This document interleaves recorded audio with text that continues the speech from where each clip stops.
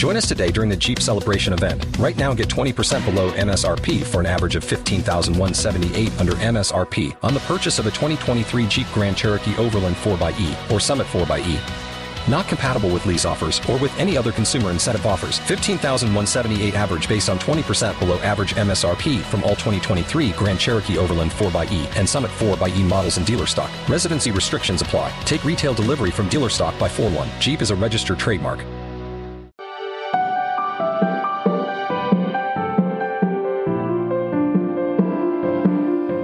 Hey everybody, welcome to episode 31 of Waking Up to Narcissism. I am your host, Tony Overbay. I'm a licensed marriage and family therapist and host of the Virtual Couch podcast. And just very quickly, quick item of business. I've been talking about this marriage workshop that I recorded a few weeks ago, and now you can go to tonyoverbay.com/workshop. And I really do lay out what the tools are to try and have a connected conversation, what it means to be differentiated, what it looks like to be two autonomous, interdependent people in a relationship, and how that relationship could actually thrive. And I say this on this podcast. On the Virtual Couch, I'm talking about marriage therapy. I'm talking about all things mental health. But on this one, I want you to know that there's a part of me that says, all right, is that wrong of me to say, hey, here's a marriage workshop? Because there's a potential that in a narcissistic relationship, your spouse will then use that against you. Well, you're not doing any of these things. But my point, this is absolutely not anything that you need to watch or take or do with your spouse, which sounds so crazy as a marriage therapist. But I really feel like the purpose of this workshop that I put on was to let people even know what a healthy relationship looks like from somebody that's worked with well over 1,000 couples over the last 17, 18 years. So that is me stepping into my healthy ego and saying that I understand we don't have the tools in a relationship when we get in a relationship simply because we don't. Those aren't the tools that come from the factory. So when I sometimes talk about the destination, then the destination is, can you imagine yourself in this healthy relationship where you're two autonomous people with your own hopes and dreams and desires, and you go through life looking at everything with curiosity, and you're able to stand in your own calm, confident energy? I know that I feel like somebody's saying, where's the unicorn? Where's the pot of gold? And I understand that. I just put this workshop on. It's about an hour to 90 minutes. So that people will just have an idea, plant a seed that, oh, this is what he's talking about. And man, yes, that would be amazing, but I don't know how to get there. And the goal of that workshop is just to say, here's what it looks like. None of us probably saw that growing up. We didn't probably see that modeled. And then when we are in unhealthy relationships, sometimes we think it's maybe not as bad as I think it is. Or we also may think that I wonder if everybody else is going through the same thing. And if you're in an emotionally abusive, spiritually abusive, financially abusive, an unhealthy relationship, it's not the way that it should be. And man, passionate, fired up here just a minute or two into the intro. So this is going to be a fun episode, but go to tonyoverbay.com/workshop, and there you find that workshop. There's a small cost. I will refund that to you immediately. If you are in a financially abusive situation, which I know can be the case, then shoot me an email. Honestly, I will waive that fee. I know that's probably not the smartest business decision, but I don't care, because I know that a lot of the people that are listening to this podcast don't even feel comfortable buying something on the internet. And I see you. I really do. I just want people to understand, here's what a relationship could look like. So let me get to today's topic. I'm going to read a couple of emails, and one of them, it has so much detail, and the person sent it to me saying, when you have a chance, I need advice. And it breaks my heart. It's a woman who has been in a relationship well over 40 years, and her husband is gone a lot of the time. Her husband has a mother who is very ill, and she feels like she is just now waking up to what narcissism looks like or means. She feels heard and understood, but also very afraid and scared, because she says that she is confident that when the spouse's mother passes away, that then there's going to be so much leverage that he has for where they live and their situation. So trying to spare details for sure. But she said something here where it just broke my heart, where she said, my dilemma is, once some of these events happen, how can I stay strong? I know that he's going to use it to manipulate me over and over again. He has me terrified after so many years on and off with abuse. And I'm so new at learning the strategies. I'm afraid I'm afraid I'm going to give in many times during the last months, the situation that they're in, where they're living right now. She said, my story has so much more. She's so kind. She says, I don't want to take up your time. And she just says, I'm afraid I'm going to give in. And so before I even get to the should I stay or should I go, I want to talk about something called the expectancy effect. This is such an interesting concept. And I brought it up on my men's support group last night, which is about addiction. I have a pornography recovery support group called The Path Back. And it's a wonderful group that one's a group for men. And maybe right now is the time to say, if you're a woman who feels like you're in a relationship, that there is narcissism in any of its forms or emotional immaturity, and we're talking a spouse, we're talking siblings, work, institution, then I have a private Facebook group for you. So feel free to reach out to me.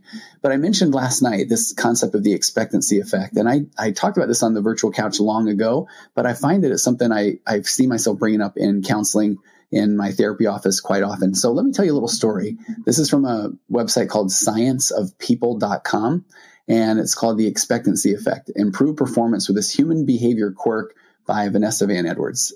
So she says, have you ever heard of the expectancy effect? Once upon a time, a pair of adventurous researchers had participants undergo a unique experiment. They were told that they had to train rats to quickly make it through a maze. So imagine yourself being handed some rats and being told you have to get them through this maze as fast as you can. That is your job. You're going to train them.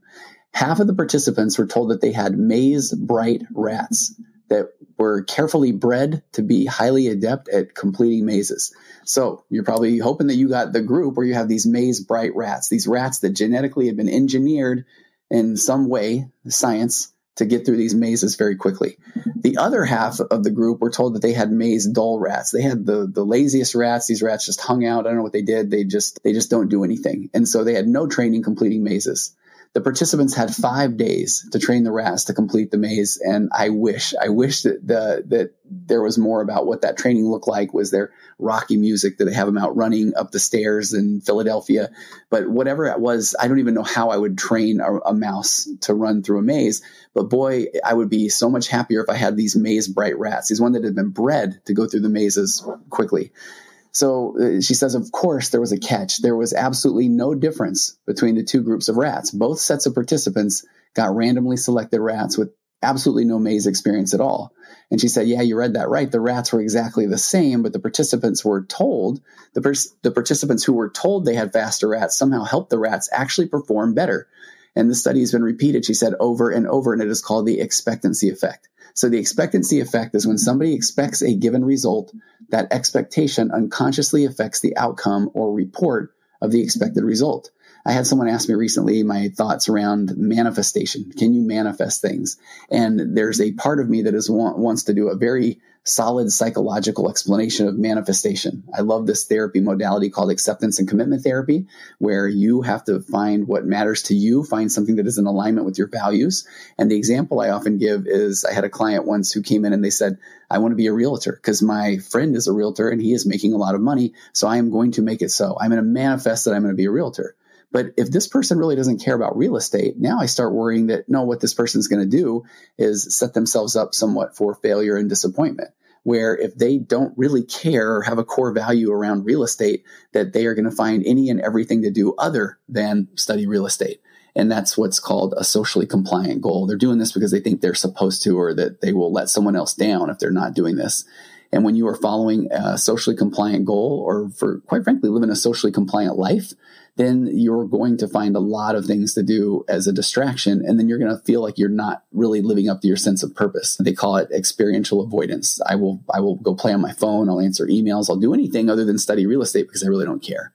So in this concept around manifesting, I thought I was very smart in saying that if you have to have a value around whatever you're passionate about. I spent 10 years in the computer industry, not even knowing how little I cared about that industry, but I find therapy and all of a sudden I love this stuff. I can read about it all day. I love talking with people. I love understanding how they tick. And that's what has led me to find the modalities that I do, the passion that I do, doing the podcast, writing a book. And so there I can manifest the heck out of my life there, because I'm reading and thinking and doing, and I'm around people that have like-minded beliefs. And so there I am manifesting that. And I have manifested myself all the way to a couple of podcasts, a best-selling book, and a thriving therapy practice. Standing in my healthy ego. I realize I'm literally talking on a narcissism podcast, and that sounded narcissistic, but There's healthy ego. There's pathological defensive narcissism. So with this expectancy effect, I feel like this is, go back to what Vanessa said, when someone expects a given result, that expectation is it unconsciously affects the outcome or report of the expected result. So can you just all of a sudden manifest or have this expectation around something that you truly don't believe? Well, I've started to change my tune a little bit. That, okay, the fact that the person even put out there to the universe or however you want to put it, the idea of real estate, even if they're pushing against real estate, it's there. And I would imagine that they're going to start to slightly pay more attention to the concept around real estate. Now, ideally, I want somebody to find their true value and passion and then run toward it. But as I'm putting all these pieces together, let me mend this together. The idea of the expectation effect, the idea of manifesting your future, you're doing that if you're listening to this podcast. If you are listening to this and you are the emotionally immature, you've been told, I think you're narcissistic, then you're listening. So you're starting to hear these concepts. You might be pushing back against them, but there's a chance they can start to resonate over time. If you're the person that is waking up to the narcissism in your life of a spouse or a sibling or a boss or an institution, then you may not feel like you are going to be able to get out of this. Like this listener said, I'm afraid that I'm going to fall back into the same patterns over and over. There's a couple of concepts here. Now let's go expectation effect. Is I'm afraid I'm going to fall back into the same patterns.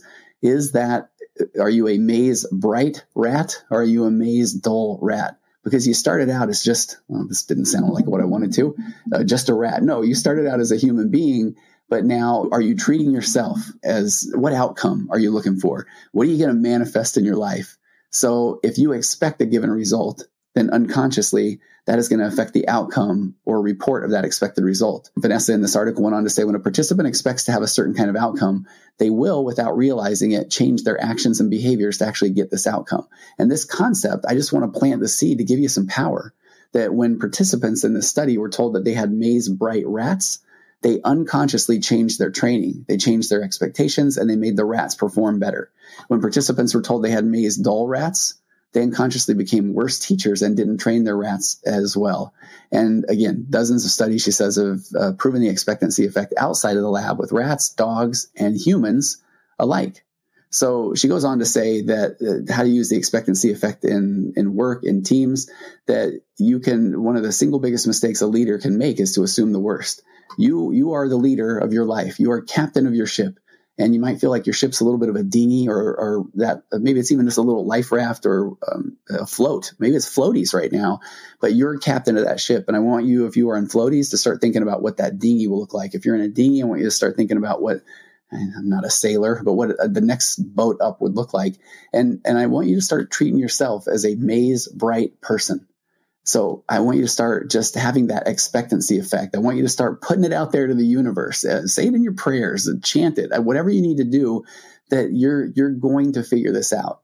And your brain is going to say, I don't know, you haven't so far. And I want you to just tell your brain, thank you. I know you mean well. I know that you're giving me anxiety, you're giving me fear because you want me to survive. And it feels really scary to go out there and do something different. But use this concept of the expectancy effect and just become a maze bright person. I was going to say rat again, but I'd rather you be a person. So be a maze bright person. Now that leads to the topic today. I'm going to go with another email of should I stay or should I go? Let me read those Clash lyrics. I'm sorry I have to do this because I thought it really was fascinating. This is where I wish I had even a tiny bit musical talent. So the Clash lyrics, and I don't know when this came out. I feel like this was something in my own, release date, 1982. I was in middle school. But I feel like I do remember when this song came out. So the Clash, should I stay or should I go? Verse 1, darling, you got to let me know. Should I stay or should I go? I will jump right in and let's break this down. Darling, you've got to let me know. Should I stay or should I go?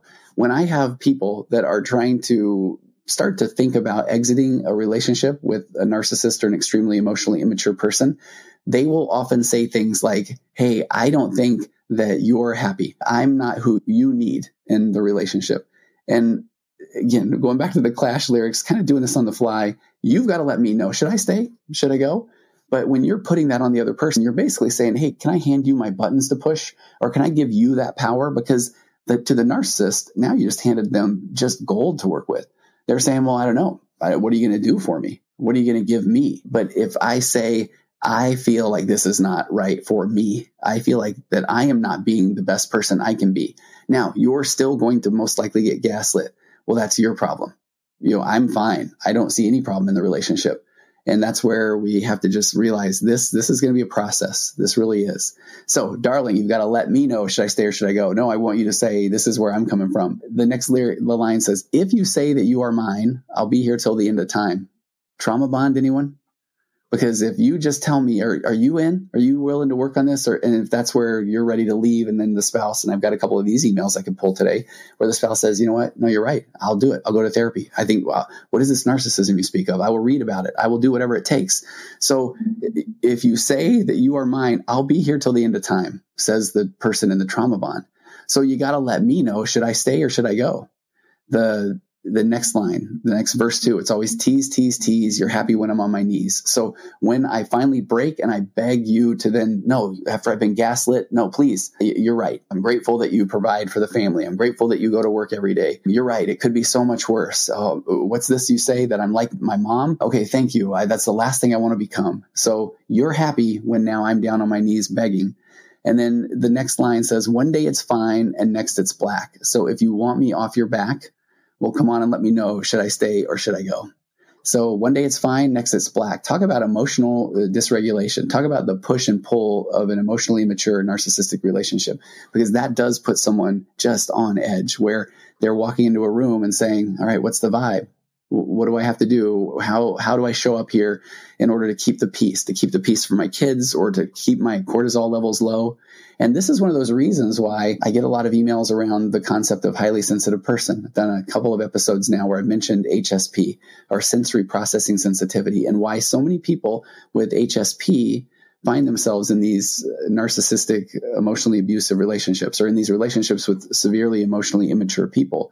Because this person, the HSP, the highly sensitive person, has grown quite adept from their factory settings at learning how to read the room. They have these heightened mirror neurons. They learn how to look before entering. It's almost in their DNA or their programming to try to figure out, how do I show up here? And unfortunately, the way they're showing up often is, I'll show up however I need to keep the peace. So then the narcissist continually feels at bay, like things are okay. Things are all right, even if the narcissist is not aware of the role that they're playing in that relationship. Verse 3, the indecision is bugging me. If you don't want me, set me free. Exactly whom I'm supposed to be. Don't you know which clothes even fit me? Holy cow, this is about narcissism. I am sorry. The indecision's bugging me. So it is keeping my cortisol levels at an all-time high. When my heart rate is elevated and my cortisol levels are high, then I am living in a world of fight, flight, or freeze, or fawn, any of those. But none of that is in a place where I thrive. None of that is in a place where I can wake up in the morning and say, hey, here's what I think I'm going to do today, which is what a healthy relationship is all about. No, you're waking up saying, okay, there's the anxiety already. What's today going to look like? And that's where people find themselves just wanting to stay in bed, because if I sleep this off, maybe tomorrow is going to be better. So if you don't want me, set me free. Goes back to saying, I want the narcissist to say, yeah, I think that I will let you out of this trauma bond, which is not going to happen. Exactly whom I'm supposed to be. Boy, talk about people that the emails I get, the people in the group, people that I work with who say, I don't know who I am. I don't have a sense of self. And every time I try to find myself, I have to play that off of how he or she is going to react. And that is, again, not the way a healthy relationship. I want my wife just desperately. And one of the things I just love about her is, as she finds herself, as she finds the jewelry she wants to now wear, the clothes she wants to wear, the things she wants to watch, the humor, those are things that I love looking at with curiosity, because it's so empowering to have two people in a relationship. As they're going through life, they are going to experience change. Because when we get married and we're young and the world is ahead of us and it is our oyster, and we're still in this love bombing, everything that they say, your spouse says is amazing and wonderful, and you're putting things aside, things that you feel like don't really matter. You're giving each other the benefit of the doubt because you feel like, you know what, love will keep us, and time will heal all wounds, and all the other cliches. That when people are saying that's how it used to be, that's because you're both somewhat emotionally immature at that time. We're both a little bit more codependent, a little more enmeshed. We've got these attachment wounds where we're going to show up and say, no, I like those things too. And we want to keep the peace because things are just going to get better. But then you go through life. You graduate college, maybe you get a job, you have to move, you start having kids. And now is when life kicks in. And that is perfectly normal. But as life kicks in and you start having your own opinions and your own, want to make these decisions. And now is when the true emotional immaturity comes in, where if someone is if it is all about them, then they're going to do whatever they can to get their needs met. I don't want to do this, so I'm going to tell you how dumb that idea is. I don't want to do this, so I'm going to gaslight you and say, okay, you've literally told me in the past that isn't anything you've ever been interested. To the point where then you're all of a sudden questioning your own sanity, which goes back to exactly whom I'm supposed to be, say The Clash. And then this one's interesting. And again, I'm making this stuff up. I will own every bit of this. But the next line says, don't you know which clothes even fit me? So many times at the end of a narcissistic, emotionally immature, abusive relationship, there are examples where the narcissist finally says, you know what? And I'm going to tell everybody about you, and I'm going to tell the kids you don't even care. I'm going to tell all these things. And it can feel very hurtful because that's that narcissist pushing all the buttons at the end, trying to do whatever they can to get you back into that enmeshment and codependency. But what is happening is you're realizing they have no idea who I am. They really don't. They don't even know which clothes even fit me. So The Clash, they end it. Come on and let me know. Should I cool it or should I blow? So that is the question today. Should I cool it? Should I blow? Blow meaning, should I get out of here? Should I stay or should I go? And we're starting with this expectancy effect of I want you to view yourself. You are a maze bright rat, my friend. And even though you started out as not really sure what to do, you're waking up to the things that are happening within you, your own emotional immaturity, your spouse's emotional immaturity. You're waking up to the situation that you're in. You're waking up to the fact that it's not normal for me to not know who I am or not have a sense of self or not feel like I can express my needs without being criticized or being told that's ridiculous or how do you think that makes me feel? And as you're starting to wake up to that, now we're going to do a little bit of that manifesting. We're going to start saying, no, I really do want a healthy relationship. I deserve a healthy relationship because you absolutely, depending on your belief system, a little bit of a joke I like to go to, you only have one life to live. And so waiting until things get better it's not the most healthy or productive thing that one can do, because every day that you're waiting on things to get better, unfortunately, you're digging those deeply rooted neural pathways in a little bit more and a little bit more. And we're going to this story of I'll be happy when the kids are all going to school for the day. I'll be happy when I have the better job. I'll be happy when we have a little more money. I'll be happy when we move. I'll be happy when the kids leave. But at that point, all of a sudden we wake up and we're that couple that is in the restaurant, not even saying a word to each other. And I hear that one so often. And my wife and I have talked about that too. I don't want you to be that couple. But you will absolutely be that couple if you aren't even sure how to have a conversation because you're not quite sure if it'll go. Should I stay or should I go? Now let's get to one more email, and we'll talk about this a little bit. And I think a lot of concepts are going to come up here. I am literally stalling as I'm pulling up about 500 tabs, and I'll probably edit this out of the audio part, but I'm also doing this on video. Okay, there's no pause on the program that I'm using to record. Here we go. This person says, "Hi, Tony. Holy wow," which I do wonder if autocorrect was holy cow, but I like holy wow. What can I say? Like so many listeners who have felt the weight of 1,000 bricks fall once learning of the intricate and manipulative behavior of narcissistic abuse, I am slowly lifting each brick and I am rebuilding myself. As a married couple for over 20 years, and again, just know I want all your stories. We're going to answer questions. I'm going to get to even more episodes where we're going to answer questions. You can send them through the contact form. And I would love it. You're not a client. I would love for you to share knowing that there's a good chance that I could read your email. And if you're interested in that, you're okay with that. That's the best way for me to answer a question. And just let me know, hey, you can change the details, or let me know that you've changed some of the details, but the main points are there because that will help a lot. This person and I did trade some emails, so I know that we're in safe territory. So they've been married for over 20 years. They have a few kids that are ready to leave for adulthood. They had one that had struggled with some serious medical concerns that they've gotten through. And he says, I have listened to all of your Waking Up to Narcissism episodes, and I find all of this fascinating. I remember expressing my bright moments of clarity and observations to my friends and family, counselors, and then one day, one of them mentioned the word narcissism. He said, I'm so thankful that I did. It brings so much clarity and helps me lift one brick at a time. I know deep down that my wife won't change. Her personality is entrenched in anxious attachment, PTSD, health concerns, and grief. And I'm going to own this tangent. I was looking at a lot of material today, and I was looking at some of the work of Dr. Ramani, who I hope I'll be able to have on the podcast at some point. But Dr. Ramani has some, I think it's 30 rules or 30 things, narcissist checklist. And then let me tell you the tangent that I went on, but I think this is a really good one. I was Googling some information about Dr. Ramani, and I found a writer named Stephen Sermon. And Stephen is a very prolific writer who writes about all kinds of things, but has a lot of information, it looks like, of his own journey in getting out of a narcissistic relationship. And so Stephen had a summary of Dr. Ramani's points about narcissism. And there was one in there that I resonated with deeply, where Dr. Ramani talks about that, okay, while we may just, as a therapist, you might immediately say they can't change. And that sounds very all or nothing, black or white.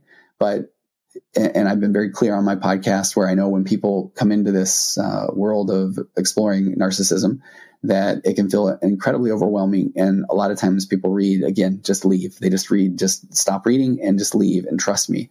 But I know that is not the case. It is not that easy. And it's, quite frankly, probably not the best thing, because you are the one that has to work through this and feel like you are the one that feels more comfortable or confident with your decision. Because it even goes back to that, handing the decision over to the therapist or to somebody else. What do you think I should do?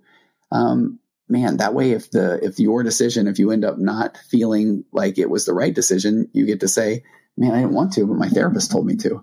And that's why I feel like a good therapist is going to say, I can give you advice, but that is all that is. It's just advice. What my goal is to do is to understand your story, and then to help you recognize what would be best for you. What's going to be best for you, your kids, your mental health, for your life. I mean, because narcissistic emotional abuse affects your body.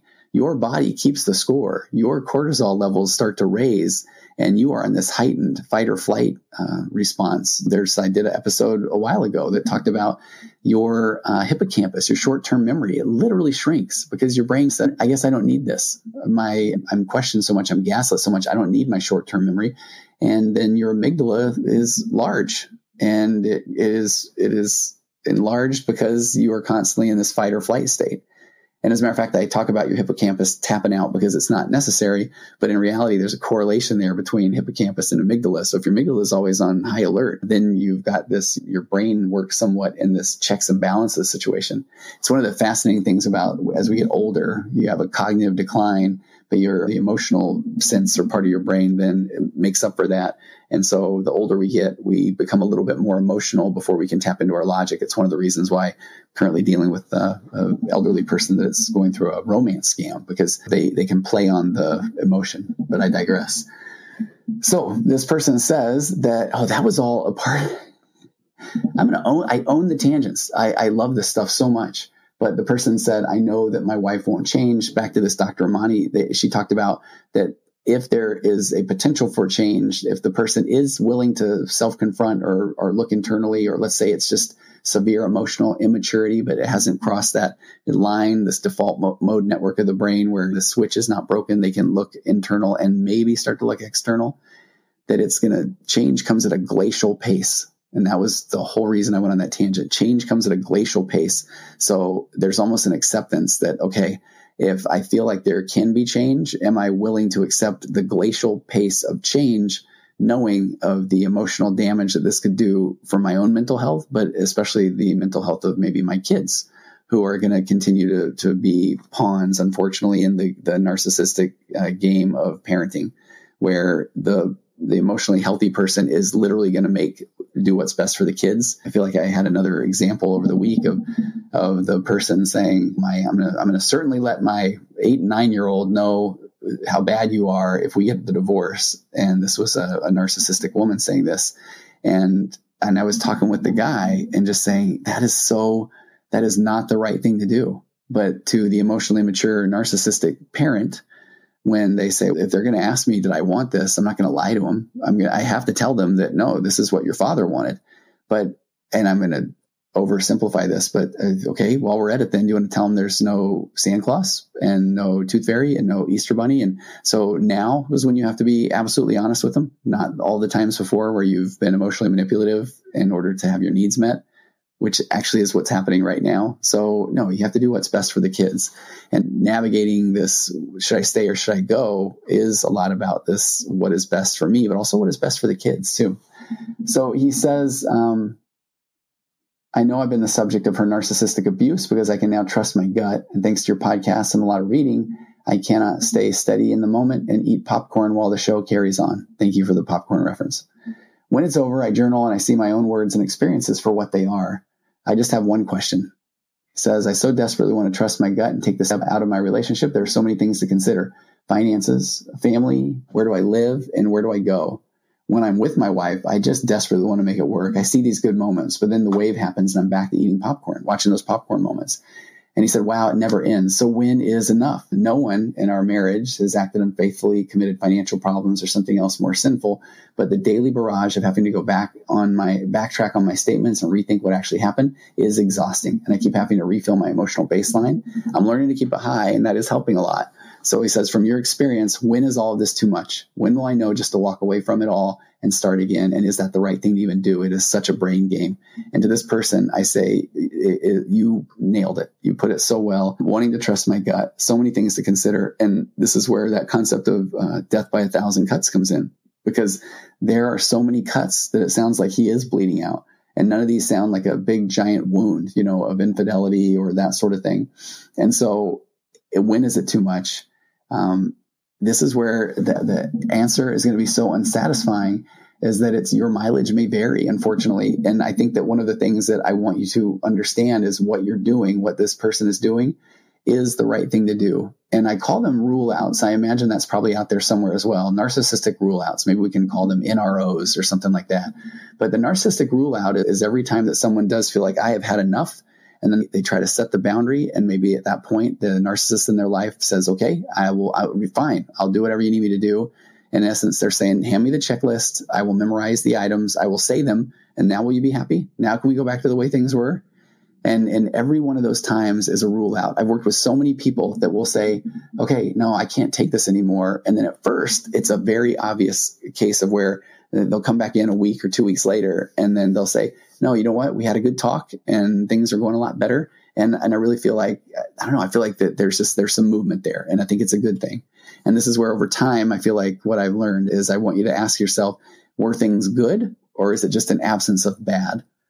Because a good thing is that we're being able to speak with emotional maturity, and there isn't the gaslighting, and there isn't the emotional manipulation, and that someone is able to take ownership of their stuff, and not from I've read the list, this is what it says to take ownership, but you can trust your gut and know that, okay, the person, we're just falling back into the same pattern, and now we're just looking at the shelf life of when this is going to happen again. When I traded emails with this person, we were talking about some of the specifics. I thought it was really interesting, though. They just said, it's ridiculously complicated and yet so simple. It's scary, but I'm not scared. Again, so well said, but I'm just watching. I see her anxious attachment, my pathological kindness. I see her baiting and poking, blaming and shaming. I see myself gray rocking. That works. I see myself feeling good and healthy, which she hates that I do. Such a telling thing that one of the hardest parts about this entire situation for people is that the more that you start to find yourself, the more that you start to stand up to yourself, you are breaking that bond, that trauma bond. And when you do that, the narcissist, the emotionally mature, is about to lose their supply, and they want nothing more than to keep that supply in front of them. So that's where, okay, their mind is racing to say, what do I got to do? How do I show up right now so that I can get back into this trauma bond, because that's how the narcissist gets their supply. So at that point, that's where the popcorn moments come in. They may get angry. They may cry. They may say, man, you're right. I think I understand now. And to the pathologically kind, to the person that wants this to work, they don't want to go through divorce. They want this to be okay for their kids.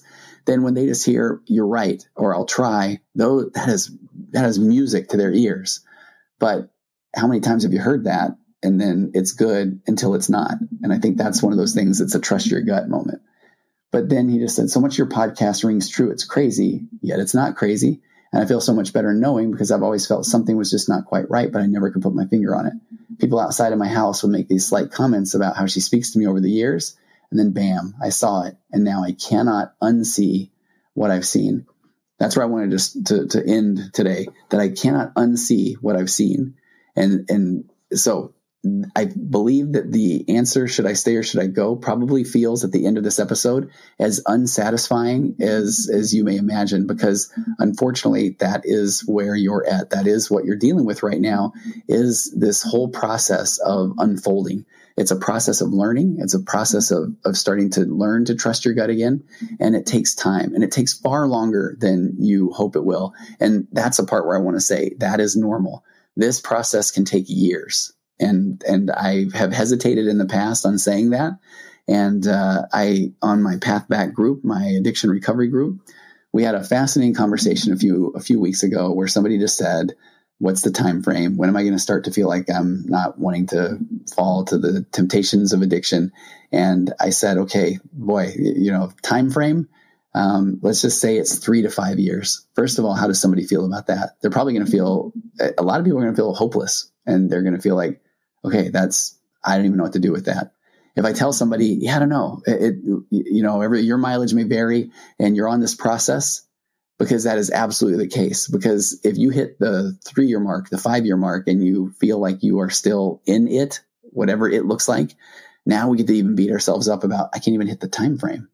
Or if you go through it too fast, then all of a sudden you're saying, did I miss something? Did I not do this right? Do I need to go back in? So your mileage may vary. Your mileage, the things that you're learning, the things you're waking up to right now. And this is so clear from all of the emails that I get, the sessions I do, the private Facebook group messages, is that there are people who are willing to, some things bother some people, some things don't bother other people. Some things are just, people will say, okay, once he does this or she does this, I'm out. Where other people will feel like, well, that's not a big deal. I'm okay with that. And that's just part of the human experience. You are a product of your nature and your nurture, your birth order, your DNA, your abandonment, your rejection. All of those make you uniquely you. So this process has to become yours. So that is why I think all of us in this mental health space, especially dealing around narcissism or emotional immaturity, say, by all means, watch all the podcasts, listen to all the podcasts, read all the books, join the groups. And yeah, it can feel overwhelming at times, but I hope that you're going to pick different pieces from different books, different groups, different experiences, and that at some point, then that becomes your experience. That becomes your tools. That becomes what you did to survive, because that is going to be empowering. There was another piece that Dr. Ramani talked about. When people get out of the relationship, there's almost this collective sigh. And that is something that is very real. Now, it doesn't mean that the narcissist isn't going to continue to keep trying to get you back into the relationship. That is the definition of trauma bond. But people get to a point over time, and it takes longer than one might think, but they get to that point where it just doesn't affect them or bother them anymore. I had someone that I worked with years ago reach out to me about something else. And they said, and I loved it, they said, I know you have that other podcast. And they said, I'm not listening to it, and I'm not listening to it on purpose, because it's empowering to know that I am so far past that. And this person was in one of the, I don't know, we got one of these they made my top 5 narcissists, this person's spouse was. And so they have just gotten to the point where their skills are so strong. They're in a different relationship. They're happy. They're healthy. And that is just, I'm smiling right now. It's one of the greatest things that you can see. But when you're in the middle of things and you want to still see if you can even make it work, then I understand you're in the trenches, and that can be really difficult. And boy, cliches 101 here. Take it one day at a time. You're going to be okay. Don't beat yourself up. Give yourself grace. Raise your emotional baseline. Get that PhD in gaslighting. Get out of those unproductive conversations, especially once you know what gaslighting is, because now you see it and you say, okay, this thing isn't going anywhere. Start setting boundaries, but know that a boundary is a challenge to the narcissist, and be prepared for that. In one sense, when you set the boundary and they come and attack it and push it, I want you to say, okay, I guess I'm doing it. I'm setting a healthy boundary. And then the last thing I say is often just realize that there's nothing you'll say or do that will cause them to have that aha moment or the epiphany. And that's because that epiphany needs to come from them. Just like we want you to have your own epiphanies and put all your own tools together based on your experience, so that you now have woken up to the narcissism in your life And now you can confidently do what you need to do. Exit that relationship, stand firm with your boundaries, whatever you need to do. And when you start coming from that place of empowerment, that's really when the magic occurs. Continue to email me. I love all your questions. Pass the podcast around. I'm overwhelmed by the amount of therapists people that are emailing saying my therapist recommended the podcast. Therapists, thank you, and reach out as well. Let's collaborate. Let's get together on something. And I will see you next time on Waking Up to Narcissism.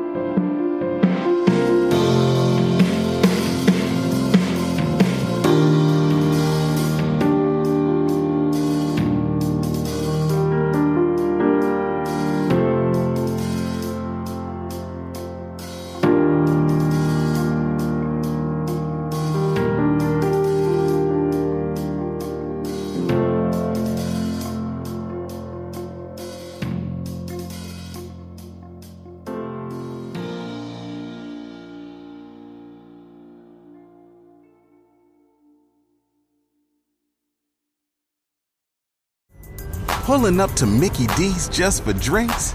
Oh yeah, that's me. Nothing extra, just perfection and a straw. Coming in hot for the coldest cups on the block. Because there are drinks. Then there are drinks from McDonald's. Mix things up with any size lemonade or sweet tea for $1.49. Perfect with our classic fries. Price and participation may vary. Cannot be combined with any other offer. Ba-da-ba-ba-ba.